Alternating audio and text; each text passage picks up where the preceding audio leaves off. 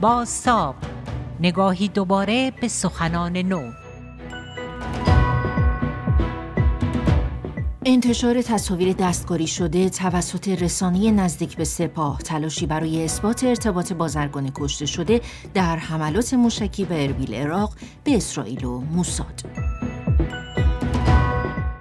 اینجا لندن، رادیو ایران اینترنشنال و این بازتاب سرخط خبرهای ایران است. شلر حقانی فرستم، درود بر شما. پیشرو دزه‌ای، تاجر یا همکار راهبردی موساد، موشک‌های سپاه چه کسی را در اربیل هدف قرار داده؟ این عنوان گزارشی در خبرگزاری تسنیم وابسته به سپاه پاسداران است که 30 دی ماه به همراه 2 عکس از این بازرگان کشته شده منتشر شده. در یکی از این عکس‌ها دزه‌ای در کنار یک خاخام اسرائیلی و در عکس دوم او در جمع پیشمرگه‌های کرد در کنار فردی ایستاده که تسنیم ادعا می‌کند مأمور موساد است. هر دو عکس هم به عنوان سندی برای اثبات این ادعا که ویلای ویران شده توسط موشک‌های سپاه مقر موساد و دزه‌ای بازرگان کرد از عوامل آن بوده. اما واقعیت این بود که دزه‌ای نه هرگز در کنار آن خاخام اسرائیلی عکسی گرفته بود، نه هرگز در جمع پیشمرگه ها در کنار آن فرد به اصطلاح مأمور موساد ایستاده بود. شاید البته پذیرش این موضوع هم در دنیایی که اطلاعات نادرست به سرعت راستی آزمایی میشوند سخت باشد، اما هر دو عکس دستکاری شده و پیشرو دزه‌ای به آن اضافه شده بود. این موضوع را شبکه خبری رودآب در کردستان عراق با انتشار تصاویر اصلی در کنار عکس‌های دستکاری شده توسط سپاه منتشر کرد و همین موضوع در میان کاربران ایرانی در فضای مجازی جنجالی شد. واکنش‌ها انقدر گسترده بود که صابری نیوز، یکی دیگر از رسانه‌های اصولگرا، ناچار شد جعلی بودن تصاویر را تایید کند و این اقدام را در جهت تخریب عملیات سپاه بداند. عملیاتی که در آن ویلای یک بازرگان هدف موشک قرار گرفت و او به همراه اعضای خانواده از جمله دختر 11 ماهش ژینا کشته شدند. سپاه ادعا کرده بود این فرد مرتبط با موساد و ویلای او مقر این گروه بوده، اما نه تنها برای این موضوع هیچ سندی ارائه نکرد که به گفته کاربران شبکه‌های اجتماعی پس از چند روز با دستکاری چند عکس اثبات کرد ادعایش از اساس دروغ بوده. همکارم کامیار بهرنگ در گفتگو با فرهناز اسپد در مورد آنچه اتفاق افتاده بیشتر توضیح میده. مشخصا آنچه که تسنیم منتشر کرده و پیش از اون پرس تیوی بخش انگلیسی صدا و سیما، عکس ها تماما فتوشاپ و دستکاری شده است. دقایق پیش صابری نیوز از رسانه‌های نزدیک به 8 شعبی تایید کرد که تمام این عکس ها دستکاری شده است و اون رو در واقع به نوعی بازخواست کرد، تسنیم رو که تمام عملیاتی که انجام دادیم رو تحت تاثیر قرار داد. بماند که حالا عملیاتی که انجام شده این مستنداتشه. تصاویر دیگری هم که منتشر شده در رسانه‌های نزدیک به سپاه پاسداران و خود 8 شعبی نشون میده که هیچ سندی در دست وجود نداره. حتی پشت تصویر رو هم دستکاری کردن. یک زنی که اونجا به عنوان پیشخدمت داره کار میکنه اون رو حذف کردن. و نکته مهمی که هستش اینه که شخصی که این عکس واقعیش هست فردی است که به صورت رسمی در کردستان عراق کار میکنه، اسرائیلی بودن خودش رو پنهان نمیکنه، اما مسئله سر اینه که او به صورت رسمی مشاور امنیتی و ضد تروریسته. وبسایت داره، میتونید برید تو وبسایتش درخواست بدید، او میاد به شما مشاوره میده. بیشتر عکسایی هم که برداشته شده از صفحه وبسایت رسمی این فرد برداشته شده، چیز غیر پنهانی هم نداشته. حالا این که دوستان تسنیم و کسان دیگر به این نتیجه رسیدن که بخوان یک عملیات ضد جاسوسی ترتیب بدن، به نظر میرسه شکست خورده. اما نمونه دیگری از بی‌پایه بودن اسنادی که جمهوری اسلامی در مورد جاسوسی بودن اون ویلای شخصی به کار میبره رو از زبان امیرعلی حاجی‌زاده میشه شنید که مستحکم بودن ساختمون رو دلیلی برای این میدونه که اونجا محل جاسوسیه. با این صحبتایی که از حاجی‌زاده میشنویم، با این عکس‌هایی که به ظاهر اسنادی که دارن منتشر میکنن، واقعا به دنبال چیه جمهوری اسلامی؟ من خیلی سادهش بکنم. سالها پیش در مورد انتشار اخبار جعلی خیلی صحبت شد. بعد از اتفاقایی که با اومدن رسانه‌های اجتماعی فراگیر شدن صحبت شد. اما خیلی قبل‌تر از اون این کارها در سازمان‌های جاسوسی به خصوص در جنگ اطلاعاتی بین اتحاد جماهیر شوروی و ایالات متحده ما شاهدش بودیم.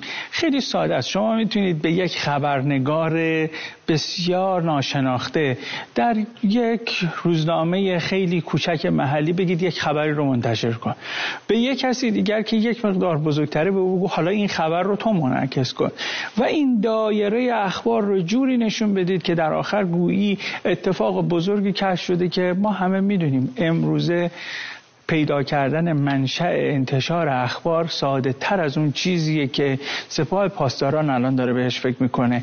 کارهایی که انجام داده و تمام آنچه که تا الان منتشر شده به خصوص در مورد حمله موشکی به اربیل نشان دهنده اینه که هیچ سندی در مورد استفاده جاسوسی از اون مکان وجود نداره. توضیحات همکارم رو میشنیدید. کامیار بهرنگ درباره جزئیات دستکاری چند عکس و ارائه آن به عنوان سند توسط رسانه نزدیک به سپاه پاسداران. اما از زمان انجام این عملیات شهروندان در کردستان عراق تجمع‌های اعتراضی بسیاری رو در محکوم کردن این جنایت توسط جمهوری اسلامی برگزار کردند. فرزین کربوسی تحلیلگر سیاسی و روزنامه‌نگار از ابعاد این اعتراضات میگوید.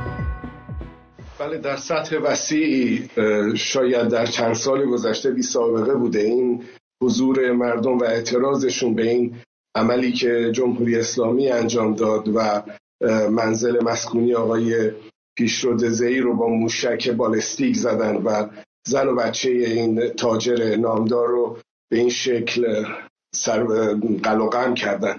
در واقع امروز هم در آکره یکی از شهرهای دیگه کردستان با تظاهرات خیلی وسیع انجام شد و مردم یک صدا این عمل رو نکوهش کردن، این عمل رو محکوم کردن. دولت عراق هم هیئتی رو فرستاده و اونا رفتن دیدن.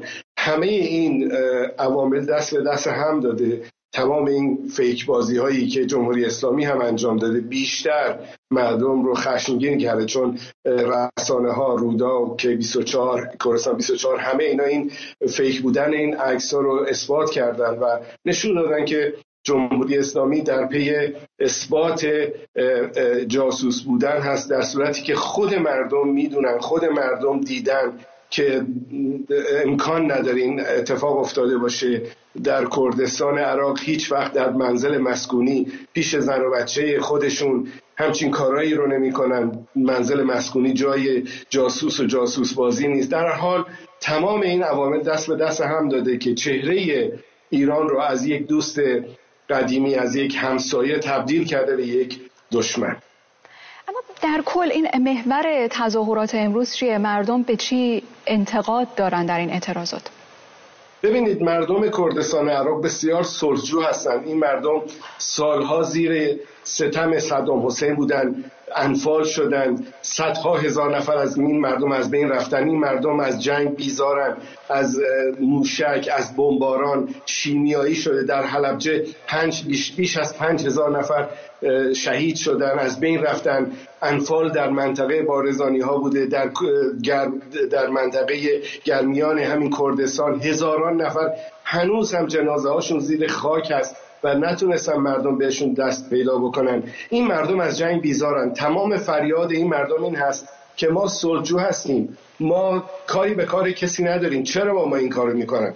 واقعا هم هنوز هیچ کدام از این مفسرین، روزنامه‌نگاران، فعالین سیاسی هنوز نمیدونن چرا در یک منزل مسکونی چرا این اتفاق افتاد. خب اگه مدعی هستن آمریکایی‌ها یا اسرائیلی‌ها هستن، خب به اونا بزنن، چرا به مردم دارن حمله میکنن؟ برای همین مردم بسیار ناراحت و خشمگین هستن و سعی میکنن به نوعی فریاد خودشون رو به جهانیان برسونن. صدای فرزین کربوسی تحلیلگر سیاسی رو میشنیدید. اوین مصطفی‌زاده، کنشگر حقوق بشر و سخنگوی سازمان حقوق بشری کردپا در اربیل کردستان عراق هم معتقد است جمهوری اسلامی و سپاه پاسداران انتظار واکنش‌های گسترده به این عملیات را نداشت و برای اثبات ادعایش و فریب افکار عمومی طبیعتاً ناچار به جعل سند شد که آن هم نتیجه عکس داد.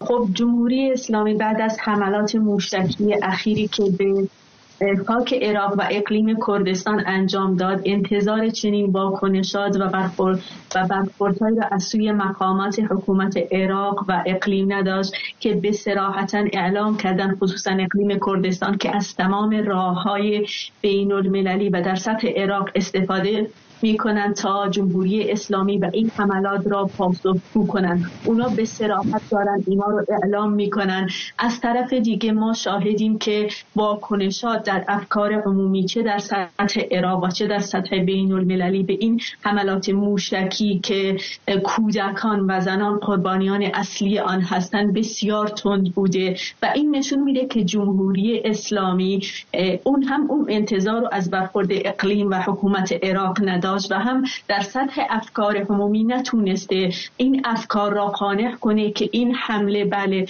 با اون انتقام سختی که میگه بوده باشه، چه در سطح خصوصا داخلی و همین که افکار عمومی به شدت خشمگین هستن. به همین دلیل به توجیهاتی جعلی دست داده که همین انتشار تصاویر فیک و دستکاری شده را میبینیم که ما مجددا میبینیم رسانه‌های اقلیم کردستان دارن با صراحت و اطمینان خاطر اونو بررسی میکنن و نشون میدن که جمهوری اسلامی دوباره داره اون قدرت نمایی‌های منطقی خودشو و اون ترور برون مرزیشو در قربانیان غیر نظامی توجیه میکنه و اونا قبول نمیکنن. به همین دلیل این پذیرفته شده نیست و جمهوری اسلامی در ساده ترین حالت نتونسته توجیه کنه و در حال قنصاسازی افکار عمومی هستش که یعنی به جوری افکار عمومی رو دو دل در حد اقلی که برای خودش در نظر گرفته. توضیحات عفین مصطفی زاده، کنشگر حقوق بشر را شنیدید. شنونده بازتاب انتشار تصاویر جعلی توسط رسانه نزدیک به سپاه و بخش انگلیسی زبان صدا و سیما برای توجیه عملیات موشکی جمهوری اسلامی به عراق بودید، کردستان عراق. خبری که با انتشار تصاویر اصلی توسط شبکه روداو در کردستان موجی از واکنش‌ها را در شبکه‌های اجتماعی به همراه داشت. من شلر حقانی هستم. تا بازتاب مهمترین عناوین خبری دیگر، راهتان روشن.